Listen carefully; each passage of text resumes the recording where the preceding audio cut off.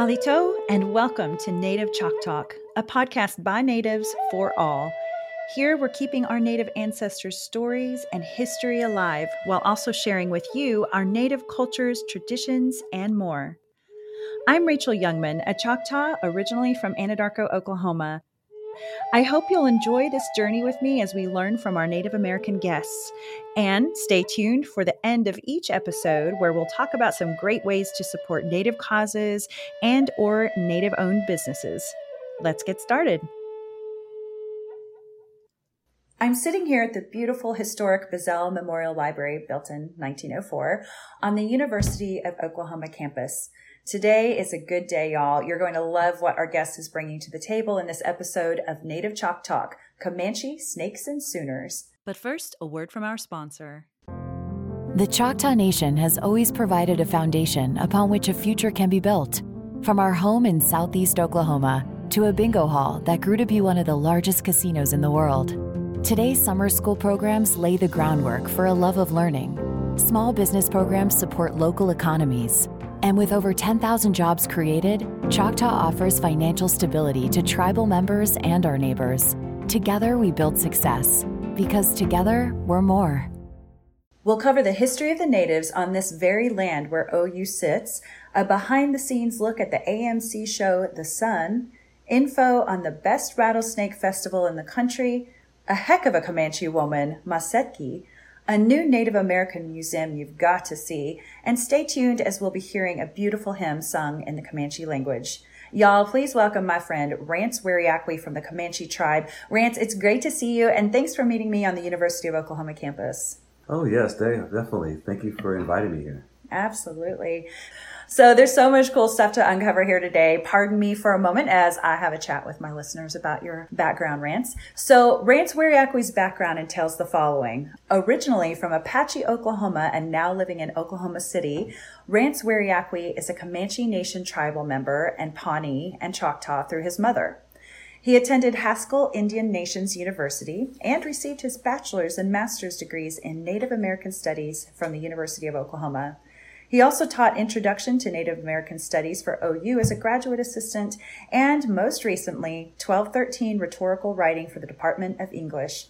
His thesis research focused on recovering indigenous aspects of OU through place-based study, examining the Native history of the land, as well as the effects of race relations on Indians' higher education experiences at OU. Mr. Weryackwe recently acted as a media production assistant for the soon-to-be-opened First Americans Museum in downtown Oklahoma City. To my Okie friends, did you know that was coming? I'm so excited.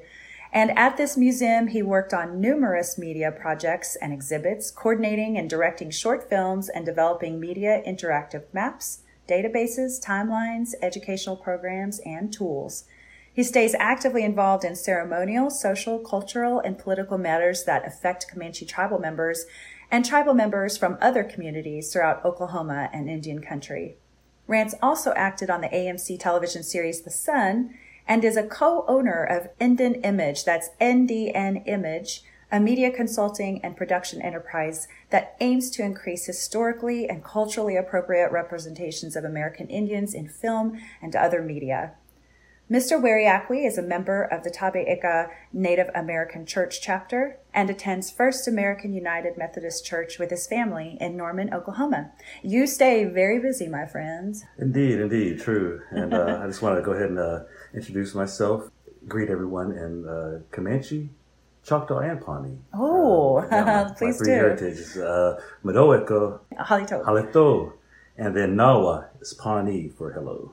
Great, thank you. As mentioned, University of Oklahoma is familiar stomping grounds for you. Yeah. As I mentioned, I studied indigenous aspects of OU through a place-based study here. Interestingly enough, Indians were allowed to study here at OU right at the beginning. And what took me to this study was after a situation on campus involving some racial issues, I looked to see who was the first African-American student on campus. And this led me to look who was the first Native American student on campus. And there was no listing for that. There was no listing for a Native American student on campus.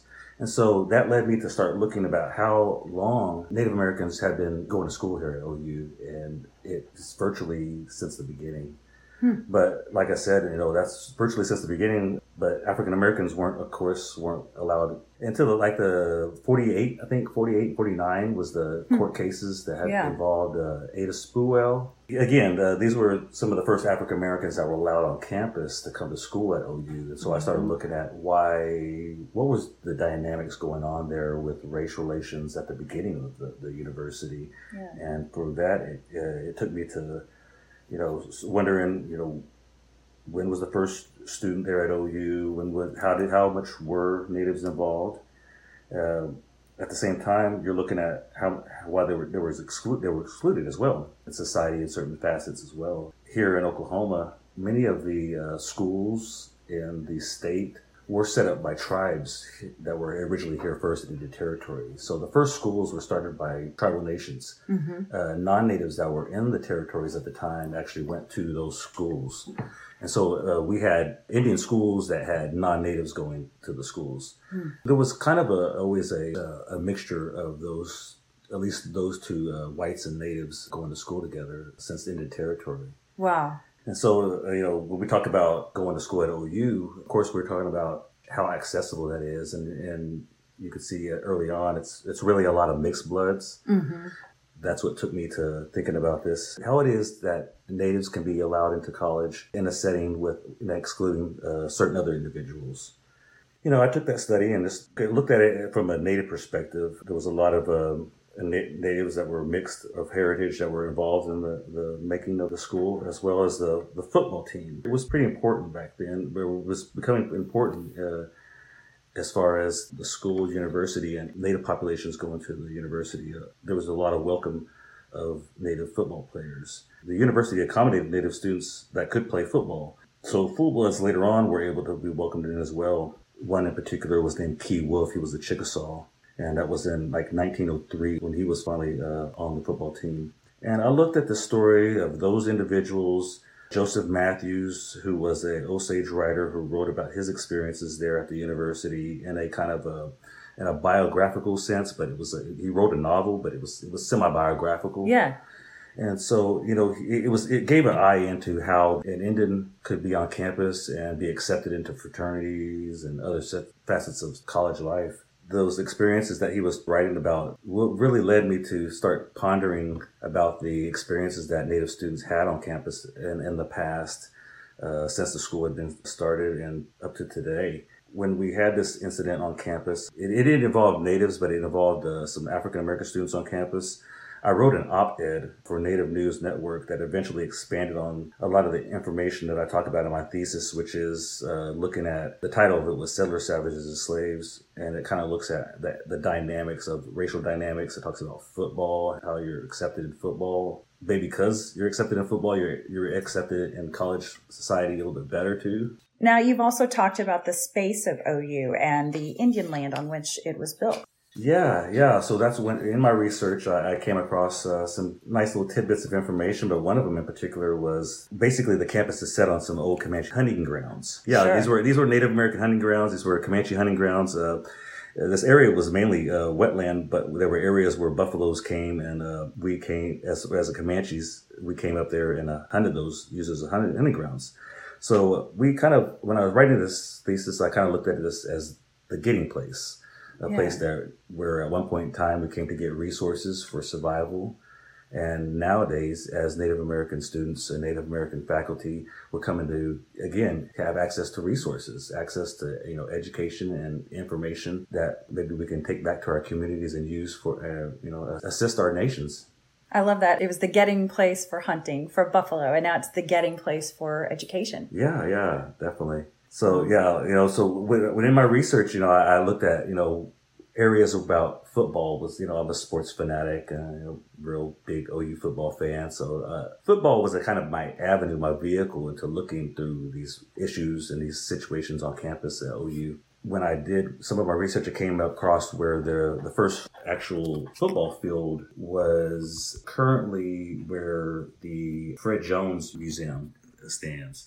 That's on the corner of Boyd and Asp, I think. Mm-hmm. Fred Jones Museum sits on a place where it was once the first football field. And the research I came across talked about how the football field was filled with buffalo wallows. Oh, wow.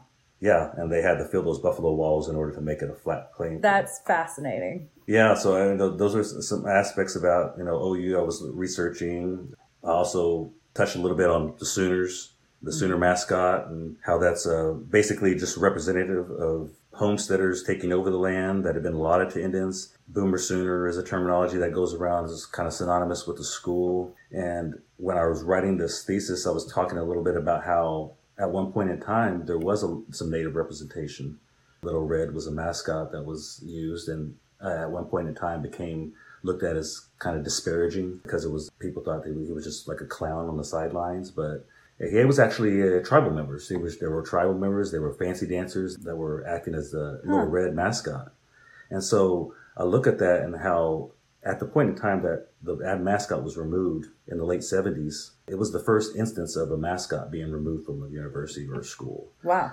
Later on, Stanford had changed their mascot. They were, I can't recall what their Redskins or if they were Indians. Mm-hmm. But Stanford changed their mascot eventually after that too. But what I talk about is since that was been removed, all we're left with is the settler story, the settler narrative. Mm-hmm. We don't talk about the Little Red or how that played into the fact that it might have represented some Native aspect on the field. Wow. Obviously I grew up in Oklahoma and I never heard that story of the Little Red. That's interesting. I just took it as it was a critique on what was going on the field with every time a touchdown was scored by University of Oklahoma, they would have the Sooner Schooner come out and do a little turn on the field and go back into the stadium. Every time there's a touchdown, there's basically a little representation of land run. We don't think about that too much, gotten kind of glossed over.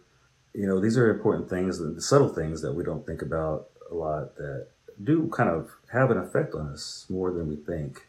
Like I said, that we have the representation of the land run, but then we don't have any kind of Native representation of Oklahoma.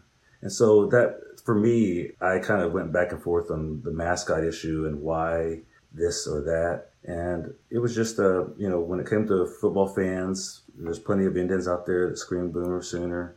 And, I included was one of them. Since I wrote my op-ed back in 2015, I've stopped using the term for the most part. I've stopped wearing clothes that wore Sooners, that has Sooners on it. I still support my school, though, and I'm a proud alumni. I've been faculty there, and I hope to be faculty again soon, and try to do it in a balanced manner, not being totally canceling of the situation. Yeah, it's a very sensitive topic, isn't it? If you think about what happened in the land rush of 1889, the lands were opened up. And I think it's interesting when you read about it in books, it'll say they were unassigned lands that they opened up to the settlers. But at the same time, they were assigned, actually. They were assigned to Native Americans. And it was the place they had brought all these natives into Oklahoma territory before it was called Oklahoma. And yet with that land rush, all of these settlers were able to claim land that rightfully actually belonged to natives, even after, even then some of the natives, the Plains tribes were already there, the Comanche and the Apache and Kiowa and all that. But, they had moved all these other tribes into the area too, to try to figure out what to do with the so-called Indian problem. And now they're giving that land away as well to the settlers. And I'm with you. I think all the parts of the history of all of that is interesting. It's fascinating, but it's also very sad. And I'm also a big OU fan, and I love the college. It's a beautiful campus here, but I'm glad that these things are being acknowledged. So it's really fascinating what you've been able to do with your Native American studies. You're helping to aid film producers in their attempt to portray Native Americans as accurately as possible, correct? Yeah. I co-own Indian Image, NDN Image. We aim to help filmmakers and writers represent Native Americans appropriately. There was one instance where on the set, and there's a question going around about a cultural question. How did Comanche women ride horses? The question was, did they ride them like guys or did they ride them, on the side? I, through quick communication with my auntie and everyone that I could try to resource out to, came up with the fact that no, that the Comanche women did ride horse exactly like a man and went ahead with that film shoot like that. And so that was a situation where I'm able to bring in, cultural advising to the situation, and let it play out to help out the film situation to add a little bit more accuracy when it's needed. Yeah, that's really interesting. And by the way, I love the Comanche. I love that they're, they were definitely horse people. And so the women, it wasn't exclusive to just the men being good riders, the women and men riding in the same way. They were incredible riders. And you even ended up on a show yourself as an actor, right? Yeah. By chance, my aunt was a consultant on the AMC show The Sun. This was a story about a rancher who became an oil man at 13. He was kidnapped by Comanches. It caused him to become, a little tougher, look at life a little differently. And so it gave him a different perspective. He applied those, I guess, what he saw as a way of living and a way of conducting yourself. He applied that to his oil ventures in the show. There's a whole story around people threatening his empire and so on. I played a Comanche elder, and there's several scenes that I played in several episodes.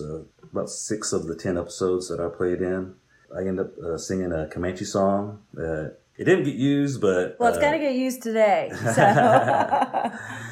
Yeah, so I ended up using the Comanche song there, but it became SAG qualified, so I was stoked about that. I got a bump in pay, and it was a pretty cool experience. But I looked at that as a situation to be able to give me a little perspective into the filmmaking process from behind the scenes, behind the camera aspects, as well as in front of the camera, being an actor.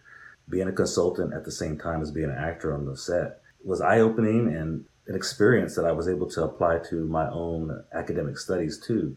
I had been writing about the academic and the theory of filmmaking and how films represent Native Americans, the aspects that are involved with filmmaking that maybe focus in on certain details and just the different aspects of making film that, accentuate things and how those techniques are used to influence the viewer. And so writing about that theoretically, as well as talking about how Native Americans have been represented throughout pop culture, I was able to kind of get an inside view on the industry. That's great. That whole view of all of it, so that you're really more dangerous when you do have all those perspectives. So, and then you mentioned that when you and I were talking earlier about Philip Meyer was the writer for The Sun, and talked about how he gave this great perspective on what it was like to be a Comanche male. And what did you mean by that when you talked about the Comanche male? Well, I guess there's a lot of laughing, a lot of jokes going on. That's how I've always remembered it. Yeah. Yeah, a lot of teasing, a lot of laughing. Moments that might make you embarrassed a little bit, but at the same time, their camaraderie is, there's camaraderie between brothers. And Philip Meyer, in particular, when he wrote The Sun, like I said, the aspects of when he looked at Comanche life or Comanche males' interactions. To me, they were pretty good. Guys can be crass sometimes, so I mean, I didn't stray away from that, and I think that was the kind of the interesting aspect. Sometimes there's certain details that you include and that are important, and I think having comedy amongst individuals is important to show that these individuals were laughing, these tribal members were laughing, having fun. That's an aspect that's not usually shown on film. I agree. And I grew up around, as I mentioned before, even though I'm Choctaw, I grew up mostly around Comanche, Apache, Kiowa, Arapaho. I remember a lot of laughter. There was a lot of cutting up and a lot of teasing, and really even tribe to tribe, Yeah, definitely. I won't even say some of this stuff. It's so funny, but, I'll leave that to the pros. But I think that's a side of the Native American culture that doesn't get looked at a lot. There's terrible atrocities that happen. There still are some bad things happening, but there's a lot of joy and there's a lot of laughter too. So I don't want that to be forgotten. And you mentioned something the other day, sorry to call you out, but you were talking about how sometimes if someone's about to leave the house for something, what is it that you'll say? I was telling you a little bit of a little story about my teenage years living in Apache with in an all-male house. My parents had separated at that point in time, so I went to go live with my dad in Apache, and we were with my uncle and all his boys, and it was just nothing but guys in the house all the time. So it was just a lot of teasing around and everything like that. But in particular, when I was telling you that story about anytime anybody would be getting ready to walk out the door, everyone else would give them heck and say, "Hey, where you going? You're trying to sneak out of here." And most often they were. One of the guys, whoever it was they were going out to meet a girl or whatever it was to go party. But they'd always just use that excuse of, "Yeah, I'm going to Texas to get horses." And it was just it was the running phrase, running joke. It's like none of your business, basically. Well, it's even funnier because I don't know if the background story of that is also like the Comanche did a lot of raids and stole a bunch of horses. So I assume that's where that comes from, right? I assumed there was a play on that. Right. Especially down into Mexico, even. Going down to Mexico, getting horses. Get some horses. That's right. Well, the joke is that some of the running joke was that when we took the horses, their women would follow us. Oh, and so it was also a play on that as well. That's awesome. Because a lot of times, like I said, that they were going out for a date or something like that. And they didn't want to tell nobody. They didn't want nobody to get all pumped up for them or something like that. Right. Don't be teasing me, man. I'm going to get some horses. That's hilarious. Okay, well, you've done a lot of cool stuff in a lot of different areas and all of that pertaining to the education that you've given yourself, going to OU and learning more about, you already lived your culture and your traditions, but now you've learned more about the history and all those things. So not bad for a guy from Apache, Oklahoma. Oh, thank you. So I have to stop, though, to cover an extremely important topic since we're talking about Apache. Yes, indeed. Rattlesnakes. Oh, yeah. You perked up when I said that. So now, again, you're from Apache, Oklahoma, which it was about 15 minutes away from my original home where I grew up out in the countryside out in Anadarko, Oklahoma. So, yeah, you're from Apache. And how big is the town? Yes. It's a real small town, about 1,400 people. But there's always the issue with snakes. And got a lot of snakes, huh? Got a lot of snakes around. Summertime, heat starts heating up. Yeah. It's a time to stay indoors or not go out there in the sticks, but that's right. Watch where you're stepping. But contrary to that, I mean, you yourself was telling me that you actually went out there and did a little bit of. I love me some Rattlesnake Festival. It's so awesome. So Apache is near and dear to my heart, and as my family and I used to attend the Rattlesnake Festival every year. That's in Apache. So for my listeners, if you haven't heard of the Rattlesnake Festival, it's in the spring every year in Apache, Oklahoma, and it's a chance for folks to catch and gather rattlers in the area. They're trying to control what can be a very large population of the suckers. So got to keep it safe out there. So there's a lot of farmers that will open up their land to go out there and help wrangle in the rattlers. So you can just come to the festival and learn about and see hundreds of rattlesnakes, or you can hunt. So my sister, husband, and cousins and I we did the hunt not too long ago. And my husband, this was the first time for him. So it was he was really glad that I dragged him into that adventure, as you can imagine. I bet he was. Oh, poor thing. And, he was so brave. I designated him as the bucket holder. So he'd open the lid of the bucket and I'd stick the rattler in there. Now you tell me, which is the scarier job, Rance, the catching the snake or the holding the bucket? Yeah, I don't know. I feel like I have more control with the catching the snake. And holding the bucket, you might just toss it on me. I know. It was a good lesson in our marriage. How much do we trust each other? So, exactly. And honestly, for me, I was like, how much do I trust myself? Because those, some of them can be very heavy. They're all muscle and they just move around with that muscle. And so you have these, snake handler clips, like on these big holes, and you just, grab hold of the snake with the pole and with the clip at the end. And you just have to, really stay in charge of that thing. You can't let it get the best of you. So anyway, so tell me, do you attend the festival or do you also hunt? I mean, no judgment either way. Just thought I'd ask. No. When it comes to those things, I guess you might be got one on me because I don't usually go out there and hunt the snakes, but I am thankful for all the people that do and all the snakes that get gathered up because with as many snakes as we see at the festival in the snake pit. I couldn't imagine that many other snakes just roaming around out there. Yeah. And the troubles they could cause. Absolutely. Well, I mean, you mentioned, that you don't do the hunt, and I really honestly think maybe that means you're smarter than me. The Comanches, we have a protocol involving snakes. If you're gonna, a lot of times I'm so used to when the snake would come around the house down there in Apache that my grandpa or my uncles, they would catch a snake. Of course, it's around our home, so we don't want it there coming around. Yeah. Catch and release kind of a situation. We would go all in.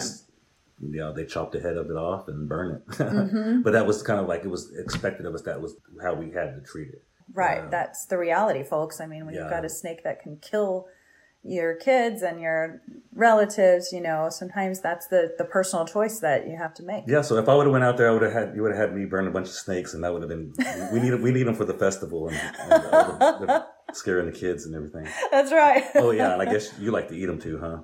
Yeah, I would say they taste like chicken, but to me they taste a little more. Of course, it depends on how you prepare them, but to me they taste a little bit like a rubbery catfish, and I really like them. Okay. It's pretty good, All right. People can, make belts out of the skins and things like that too. So I think it is important to note that as sad as it is that some of them are being killed and not all of them are caught and released, that we are using every part of the snake. They're eating the snake, they're using the skins and things like that. So I hope people don't come at us for this, but I really do think that there is a reason for this. Oh, and if you want to go live in Apache, Oklahoma amongst all the snakes, you're welcome to, but we need to make sure that there's population control. It serves a purpose. It definitely does serve a purpose. Right. I myself, after all these years, I've never tried to eat any of the snakes. You haven't? Yeah. You've just gone to the snake pit to look at them? I've gone to the snake pit a couple times.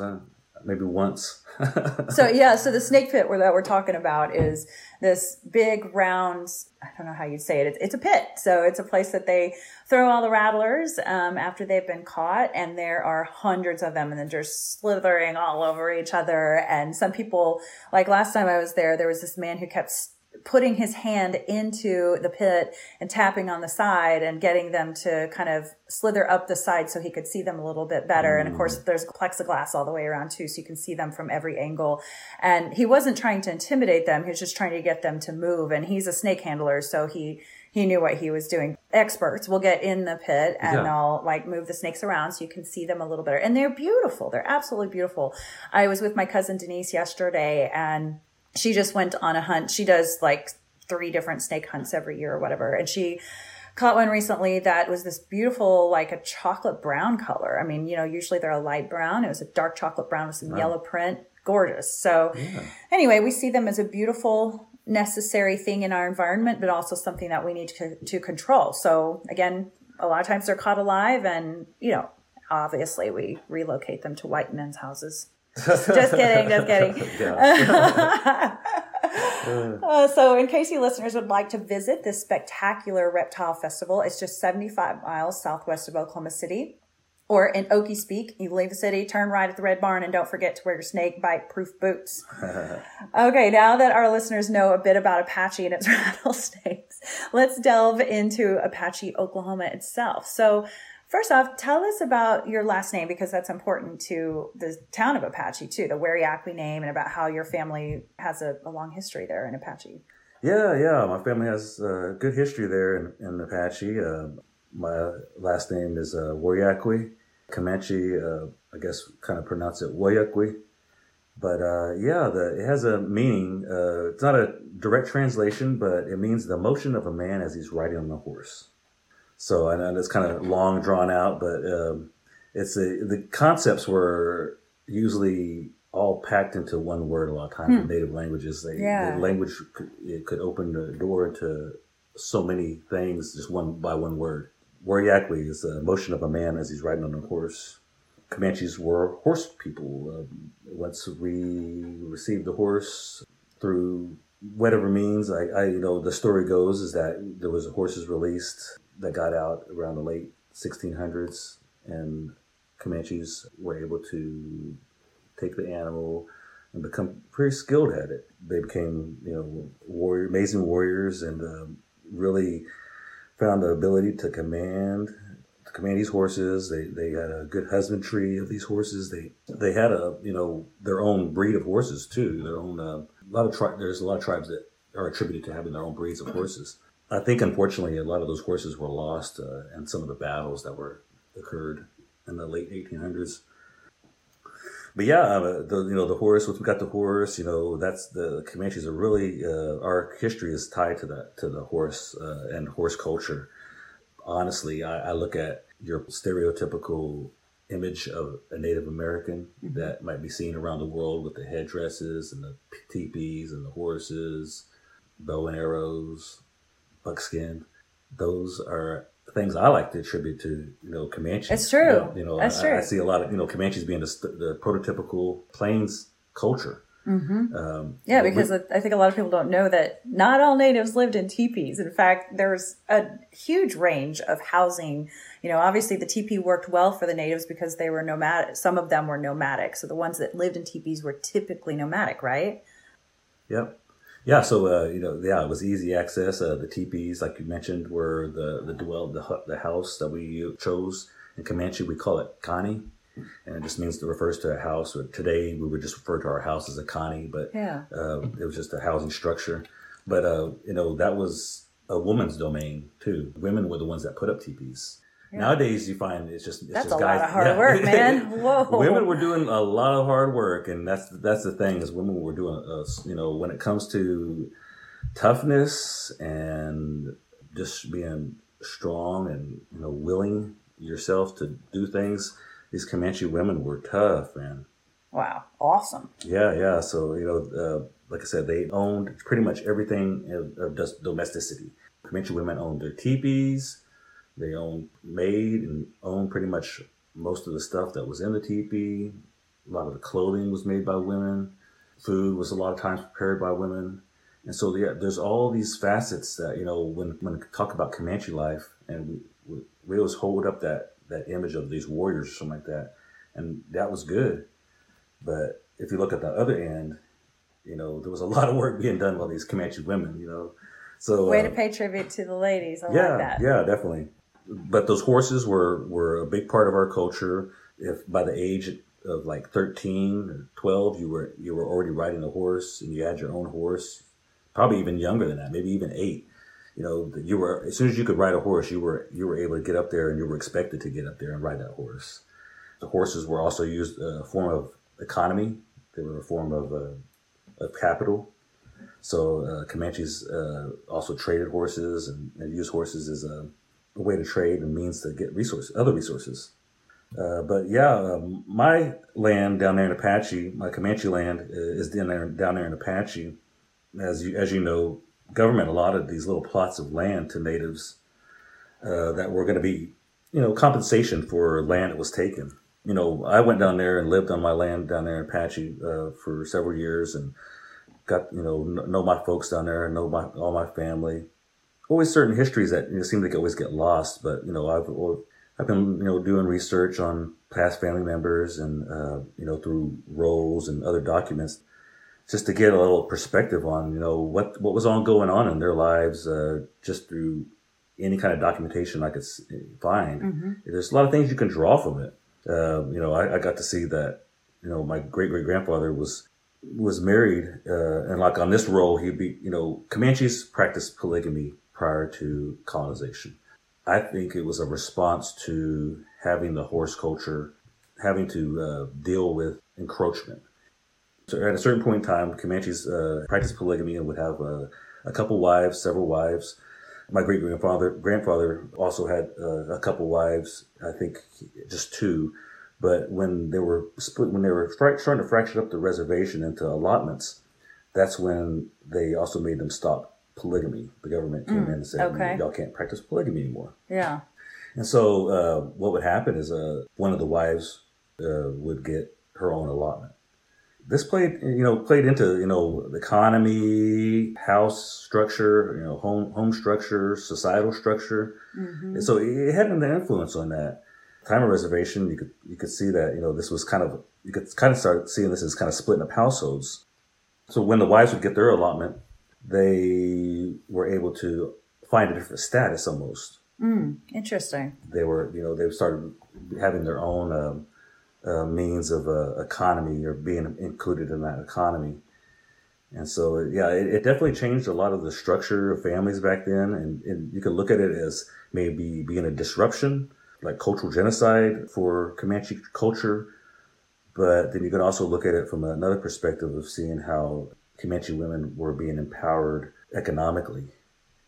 It's an interesting way to look at it. You're right. I mean, it gave them a little bit of power over their lives a little bit, huh? I think it changed forms. I mean, I'll just, that's how I see it. The power changed forms. When I talked earlier about how women would be in control of everything within the domestic circle, that's a lot of power too. Somebody providing food, or somebody giving food to you and cooking that food and preparing it and then doing that, getting, providing your clothes for you. Point. That's a lot of power, and the things we don't think about. Is an important part of the everyday life, and it was a different form of empowerment for women. Mm-hmm. But speaking of women, I come from some strong Comanche women.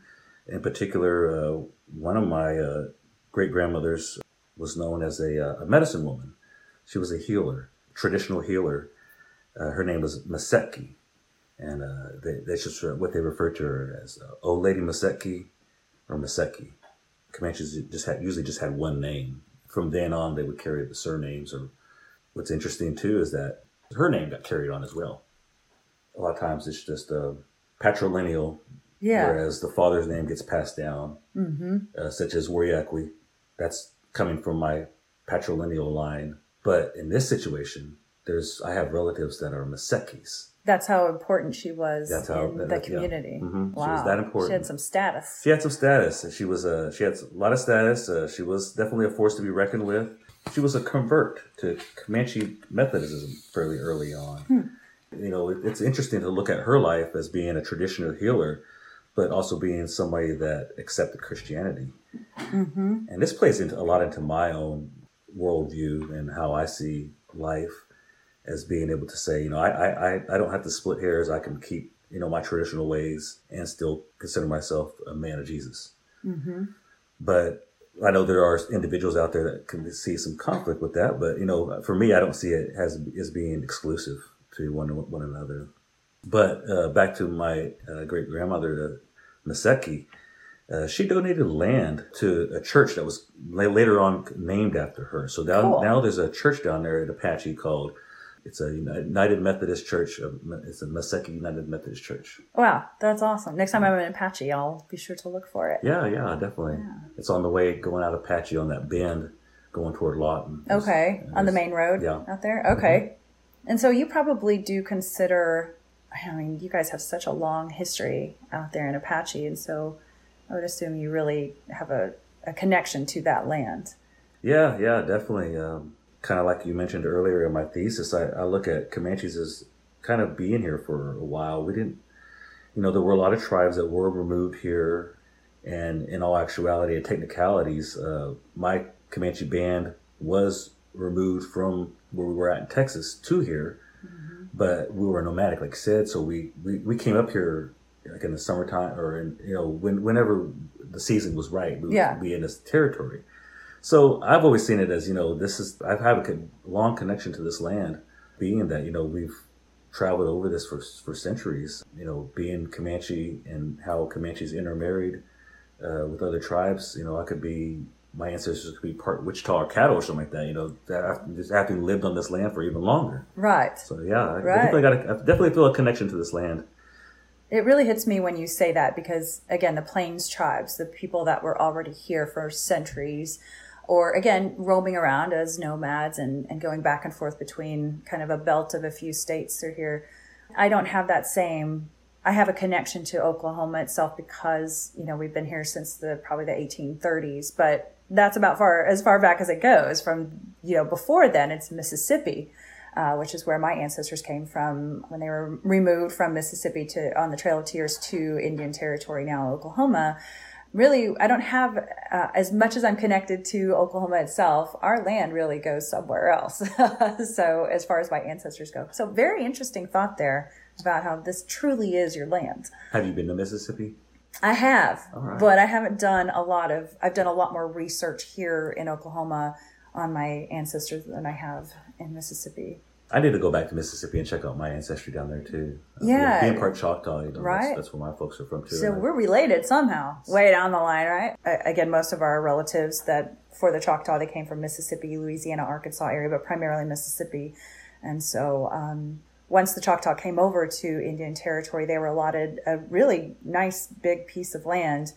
They worked really hard with the government to ensure that their tribe was taken care of. Where the Comanche, on the other hand, you had two options. You could either fight or you could, in a way, give in, surrender, and then try to work with the government to get what you could for your tribe. And I understand both sides. They were both very important decisions to make, and I'd hate to be a chief making those decisions. But the Comanche, they fought, right? Yeah, for the most part. As I mentioned, my particular band, the Comanches, were one of the ones that actually went into a reservation back in 1858. Okay. Down there near San Antonio, Texas. My Penateco band of Comanches were pretty much on the cusp of encroachment. Okay, and so I think they saw so early on that it wasn't going to be a situation that was going to be conducive to being able to continue on a lot of the old things that we were doing. Yeah. It's a sad thought, it's like, do we give up our freedom? And so it sounds like a lot of the Comanches were at some point, for lack of a better term, giving in and going, okay, we've got to make the best decision for our people to make sure they stay alive and aren't killed in these battles. But then there were some Comanches that really did fight, and Quanah Parker was one of those instrumental in bringing everybody together, saying, look, we've got to go ahead and surrender. And then at that point, a lot of them were taken into Fort Sill, right?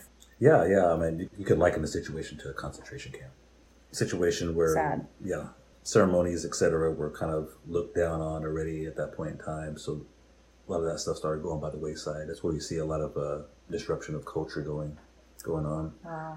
And the Kiowa and Apache were also at Fort Sill, right? So I wonder how that worked with all three of those tribes being put in one fort. Yeah, it's kind of like throwing lions and tigers together. But the historic KCA reservation included those three tribes that were banded under one government and given that jurisdiction of that reservation. Mm-hmm. Wow.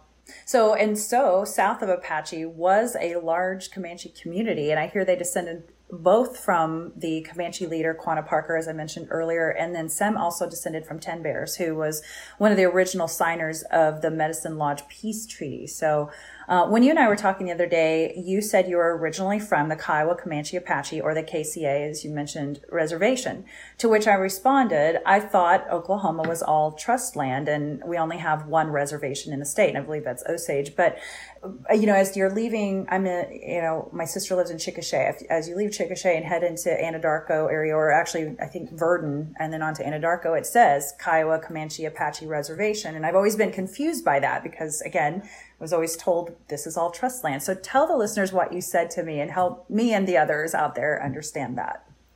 Yeah, when I was referring to as I living on the Kiowa Comanche Apache Reservation. And I refer to it as a reservation because of the current going-ons legally here in the state. Actually, these are federal decisions that were made by the Supreme Court. In particular, the case of McGirt. Here is a situation where an individual, a tribal member, was asking to be tried federally as opposed to by the state, citing that he was a tribal member and tribal nations are sovereign and separate from the state government. And as a tribal member of this sovereign nation, that the state didn't have jurisdiction to try him or try a lot of these cases that were gone, that have in the past have already been settled and are still being settled. But in this situation here, this latest court ruling of McGirt, it actually reversed some decisions of saying that a lot of this jurisdiction on the eastern side of Oklahoma, in particular the Cherokee Nation, Creek Nation, Seminole, Choctaw, and Chickasaw, are all under reservations that were never dissolved by Congress. It is explained that in order to dissolve a reservation, it must be an act of Congress. that was never done. And so, Wow. so they went back and said, okay, well, the reservation is still the reservation. And I feel, and I know that this is probably this is the similar situation with previously reservation lands in Oklahoma, that those are probably under the same situation, that they'll probably be looked at as that they were never dissolved. And so therefore they still stand legally. So interesting. And in a time where natives have experienced so much loss, this is big news in our community. And it'll be interesting to see how it plays out. A panel, I think today, about it in Oklahoma City, that's going to try to explain a little bit. Some of the family members of victims of certain crimes that have been already tried, et cetera, just trying to explain to them that these things they're still going to get justice. Yeah. It just has to go through these certain avenues now. And but it's confusing. It's I think there's a lot of misinformation and other things out there. Say, for instance, when it comes to jurisdiction and police backup, or if you're getting you need help by a city or a county police officer, tribes have already been working jurisdictional issues with them already. Like you said, in trust land, there's the same issue with trust land. That's federal land as well. So there's been cross-deputization that's already been going on, and it doesn't really, this situation doesn't seem like it's really going to affect that. Yeah, okay.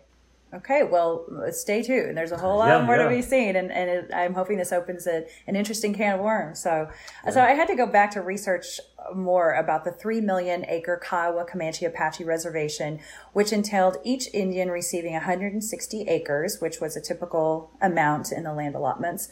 And this reservation was opened up in 1901 for land settlers to take land from the Indians once again. So as we were talking about, it happened a couple of times, right? Oh, so you're just a savage and we're going to push you onto land where we want you to live. And oh, just kidding, we won't even let you have that land. So here come the Sooners rushing to claim the land belonging to the Comanche and other tribes. And missionaries reported that the homesteaders brought in drunkenness, stole the natives' livestock, and increased crime and disease. In addition, the natives began to starve because the government removed their rations. So the natives had to figure out how to try to utilize cash by leasing their lands to non-Indians. Although the Kiowa Comanche Apache Reservation is no longer quite a thing, as we were just talking about, it is, but it isn't. It's a representation of yet another example of much of the injustice that dominated the world of the native. You mentioned that Masetki was both medicine woman and Christian. The religion or spirituality of the Native American communities was influenced by these coloners, and to this day, many tribes still practice the Christian faith, as a result of that. And their entire families are highly involved in the local church. And I've always loved my tribe's hymns that are sung in Choctaw. So I would definitely love to hear a hymn in Comanche. And listeners, I had to twist Rance's arm pretty tight to get him to say yes to singing today, but he has agreed to do so. And thanks, Rance, so much for doing this. So I'll leave it to you. Yeah, okay. You might hear a Comanche hymn, and you might recognize the tune because it goes to a traditional older church song. A lot of them, to me, sound a little solemn. A little slow and low. This one in particular that I chose is a little bit more upbeat, and so that's why I chose it. I just wanted to kind of upbeat of a tempo thing. This was a Comanche hymn. It's called Comanche Hymn number 48. It doesn't have a title, but it was composed by Otobi. I am no relation to Otobi, but I just really like this song. It's resonated with me. There are songs that have been known as family songs, like songs that my grandpa would like, or his favorite song. Yeah. But this, like I said, this one's a little bit more upbeat, so I chose to sing this one. All right, thank you. Okitana tomo vatita pani panahai tuyana matabi toy kikuna na matabi meyane kunan matabi ika vetu tanata nada meyane panahai tuyana Okitana tomo vatita pani panahai tuyana Matabi toe kikuna na matabi miyane kunan matabi eka vetu tanata nada miyane pana ai toyana Okitana tomo vatita apani pana ai toyana Matabi toi kikunan na matabi mea ne kunan. Matabi eka vetu tanata nada mea ni pana ai tuyana. Okitana tomo vati tapa ni pana ai tuyana. Matabi toi kikunan na matabi mea ne kunan. Matabi eka vetu tanata nada mea ni pana ai tuyana. And the translation to this song is, up in heaven, we're going to praise our Father. As the sun comes up, as the sun travels, as the sun goes down, we're going to praise our Father. And it's just that repeated 4 times. And a lot of times it's, when it comes to tribal songs, the structure is usually 4 verses or 4 roads when it comes to certain songs. It's beautiful. And like you said, you can just hear the upbeatness. And when I hear the translation, it makes a lot of sense. That was so good. Thank you. Thank you. Yeah. Thank you. I hope I'll get to hear more from you anytime. Yeah. Just call me, sing me a song, put me in a good mood. That was great. There you go. Yeah. Thank you. And I'm sure Masetki would have loved to have heard this too. Did you get to meet her, or was she already passed by the time you were born? No, yeah, she's was long past before I was around, but just her little bit of her stories about who she was. What sticks out to me is that she was real respected, respected by all, men, women, afforded that kind of status as well. I think it's evident in the fact that her name is being used as a surname. That speaks to something. Big. Yeah. Do you think that we would have heard, if we go to that church in Apache, that's one of the songs that we would hear? Or does anyone sing those songs in Comanche at that church? Oh yeah, definitely. It's a big thing to sing Comanche hymns there. They definitely are going to sing. Any given Sunday, they're going to sing. You're going to get your earful of Comanche hymns. That's great. It's uplifting. You go in there sometimes, you hear those songs, and it just feels. And what's the name of the church again? Maseki. Maseki. Yeah, Maseki okay, church. So it's just Maseki. So I have to look it up to see the actual name, but it's I looked it up too. I was so curious because when I go through there again, I'll definitely, maybe I can hit a church service. But I do ask that if anyone does join into one of those services one day, that please be respectful of this is a place of worship and not a place of just going in and observing. So please worship with the other folks that are in the church if you do decide to go. But I assume all are welcome, right, Rance? Oh yeah, definitely. It's a Christian church, and definitely welcome to come and praise.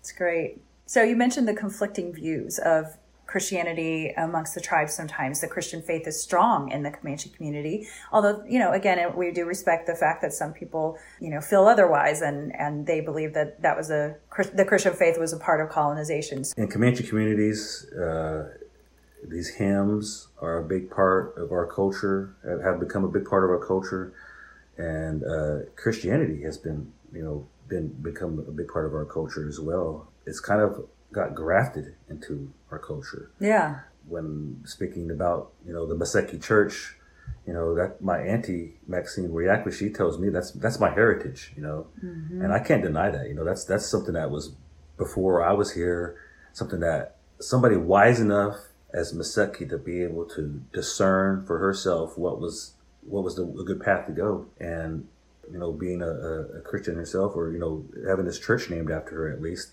for me, there's not so much of a conflict personally. Like you said, this is a personal thing, but I know a lot of Comanches, and I'll go so far as to say a majority of Comanches do have kind of these similar points of views of seeing how our churches are big focus, a part of our community. I also have a part of my Tabieka Native American church, and this is a lot of times people will call this a peyote church, but at a certain point in time, it might have been its own religion. But as Comanches, we've combined the two. It's a syncretic religion. We go to our Native American churches, and in my Tabieka, we pray to Jesus, and we pray to the medicine, and we use those traditional ways, but we don't see those traditional ways as being in conflict with our Christian ways, our ways of Christianity. Mm-hmm. And I've been told this, that we were visited by a figure before Europeans came over here. The story goes is that these Comanches saw this individual riding a donkey, and they described him as having a halo, a glow around his head. Yeah. And talked about his clothing, being white clothing. And so there's stories of this figure that some could view it as this Jesus coming over here. Jesus' life is unaccounted for, and there's points in time in his life where it's not recorded. They talk about him, going about walking around and traveling.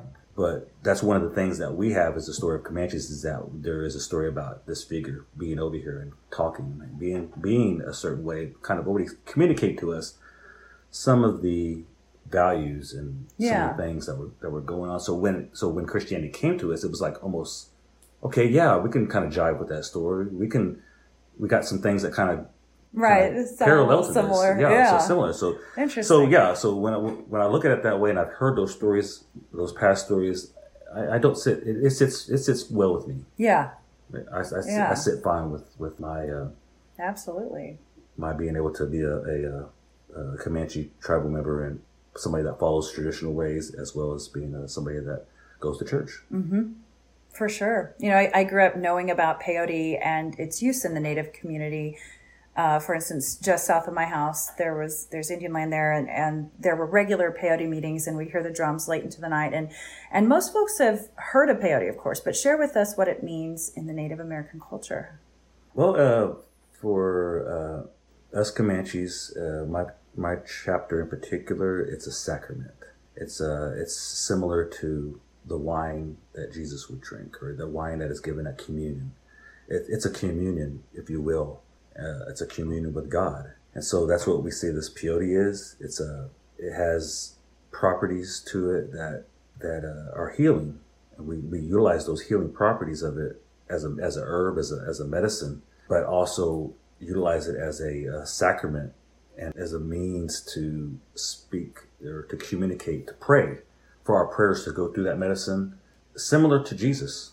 I've likened it to having my relationship with Jesus as being like a telephone to God, being able to use that resource or that situation, that relationship as a means of communication. So that's what peyote is.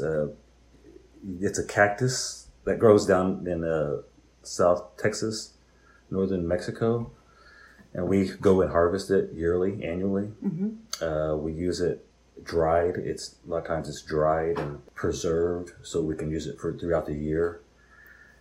But like I said, I see it as a sacrament. It's something that we use just as prayer. And my chapter in particular is called Weryackwe, which is referencing the warrior Weryackwe, who in our view brought this peyote back to Comanches. A lot of times there's be stories in history books about Comanches and talking about how Quanah Parker brought peyote to Comanches, but there's a well-established story amongst our people that about the story about Weryackwe, and with how it goes with Weryackwe. His name Weryackwe stands for Red Sun, and he was a well-respected warrior. And one time they were on a raid into Mexico, and they came across these Apaches in a teepee, this Apache village. And there was about 5 or 6 warriors, and some of these warriors were standing off to in the distance, and they could hear the songs that they were singing. They could hear the drum beating, and it was new to them. It was something that they hadn't really heard. Yeah. That Weryackwe, they were all curious about this, but Apaches were our enemies at the time, and so nobody wanted to go down there and see what was up, except for the Weryackwe. He was the only one. And he went down there by himself, lone warrior, and approached those Apaches in their teepee. And they told him, those Apaches said they welcomed him into their teepee, but they told him he had to leave all his weapons on outside. All your weapons have to stay out there, and we'll come into this teepee and we'll teach you these songs. We'll teach you these songs and give you this way because it's yours. They said, we sing these songs in your language, in the Comanche language. So, he sat down there and he took it, he listened, and he stayed down there with them for their duration of their ceremony and learned their ways. and then brought that back to my Comanche folks. Wow, interesting story. And that's one that I had never even heard before. And because peyote is considered a part of religious ceremony for Native Americans, it's actually legal. I at least know here in Oklahoma, is it only on the Indian land or only for people who have their CDIB? Or yeah, you actually have to be a part of the chapter of the church. So you get like a card. It's like a CDIB, but it's a card saying that you're a part of a chapter. Gotcha, okay. It's illegal if you don't have that, supposedly. Okay, well, it's very interesting, and I know that I've only scratched the surface of what peyote meant for our culture and all that, so I appreciate it. Now, is it every tribe that uses peyote? I don't want to just blanket term that all natives use peyote, or is it certain tribes?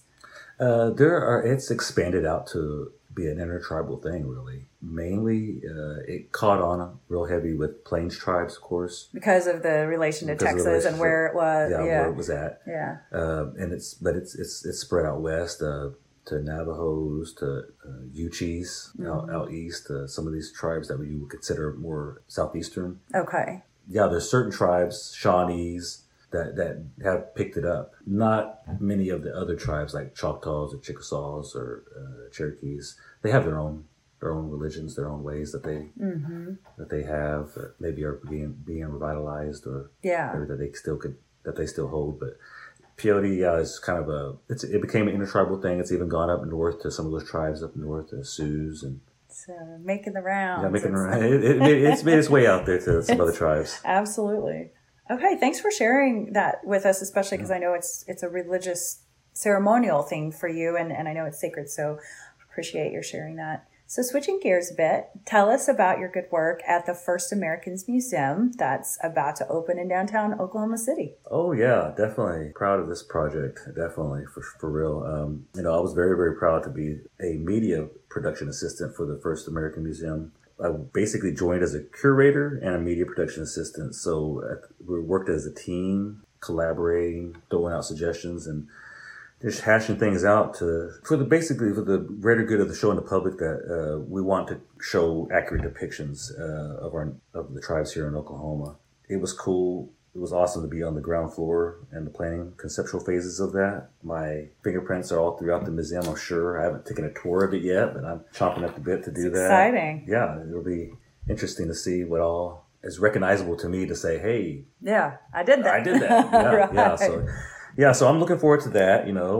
My boss, Leslie Half Moon, we coordinated with a lot of tribes to sit down with them, talk with them about what stories were going to be presented in the museum. We wanted to bring a balance of all the tribes. We got 39 tribes here in Oklahoma, so there was a lot of balancing of representation here, which tribes, might have not been represented to a certain extent, so we kind of want to bump them up to try to give them a little bit of highlight. And we try to keep it all in perspective, though. But we tried to balance those stories out. But there's a lot of good stories to tell of all these Oklahoma tribes. It looks like the museum will be opening up in September of 2021 in Oklahoma City. And I'm going to try to come over for that grand opening and see the results of your hard work.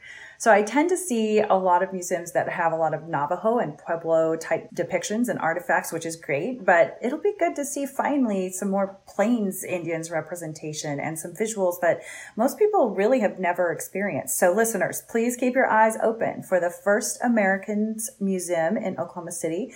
Check it out at famok.org. And if you'd like to support these great efforts to keep our Indigenous people's history and stories alive, there is a place to donate on that website.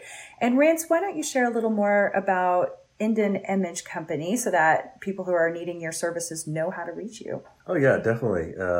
Indian Image is a production company that, as I explained, that we definitely try to deal with screenwriting, working on films, independent, pretty much anything that has to do with any kind of representation and imagery, media wise. Indian Image is a consultant to that. There's several projects that we've worked on so far.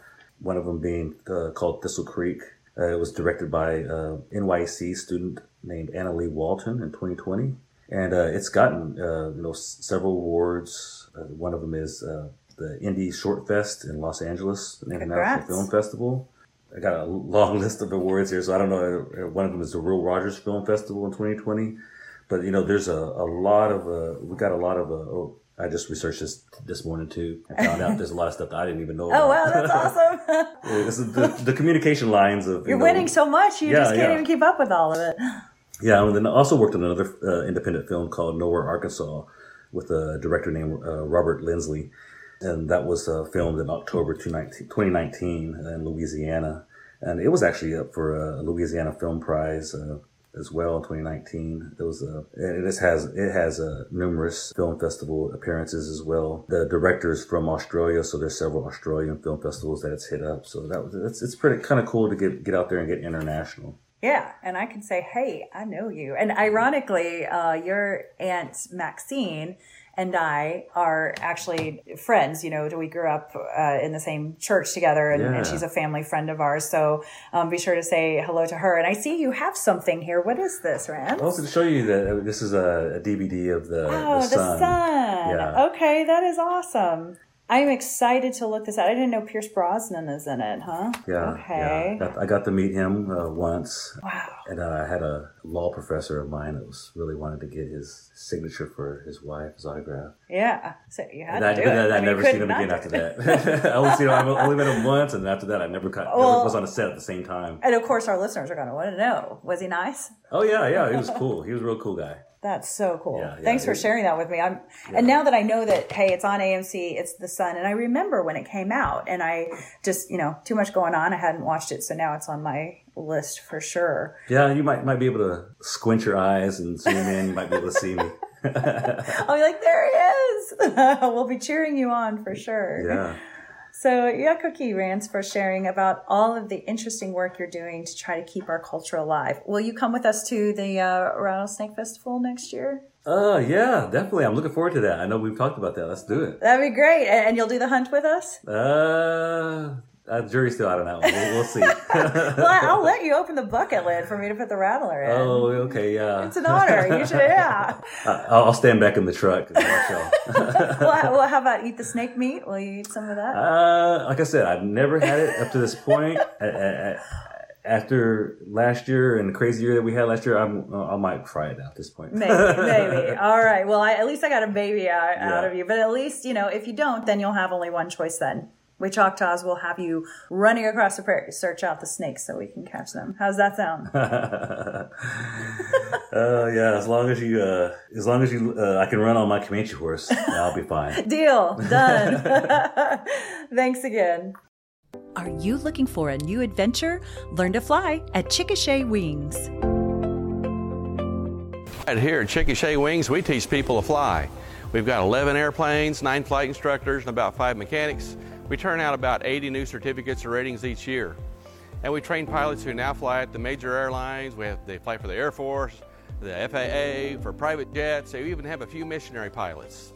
Our customers come from all over the United States. Here at Chickasha, we're able to provide lower costs, a more focused training program, and we're able to provide a higher level of customer service. My favorite thing about this business is helping people, because I see people go from not knowing anything about it to being an airline pilot. Come out here and learn to fly. Your adventure awaits at Chickasha Wings. For more information, check out chickashawings.com. Thanks for listening to Native Chalk Talk. Be sure to join our community on Facebook, Instagram, Twitter, and LinkedIn. Simply search for Native Chalk Talk. That's Native, CHOCTALK. And check us out at nativechalktalk.com. Stay tuned for the next episode. You're going to love it. Yakoki. Thank you, my friends.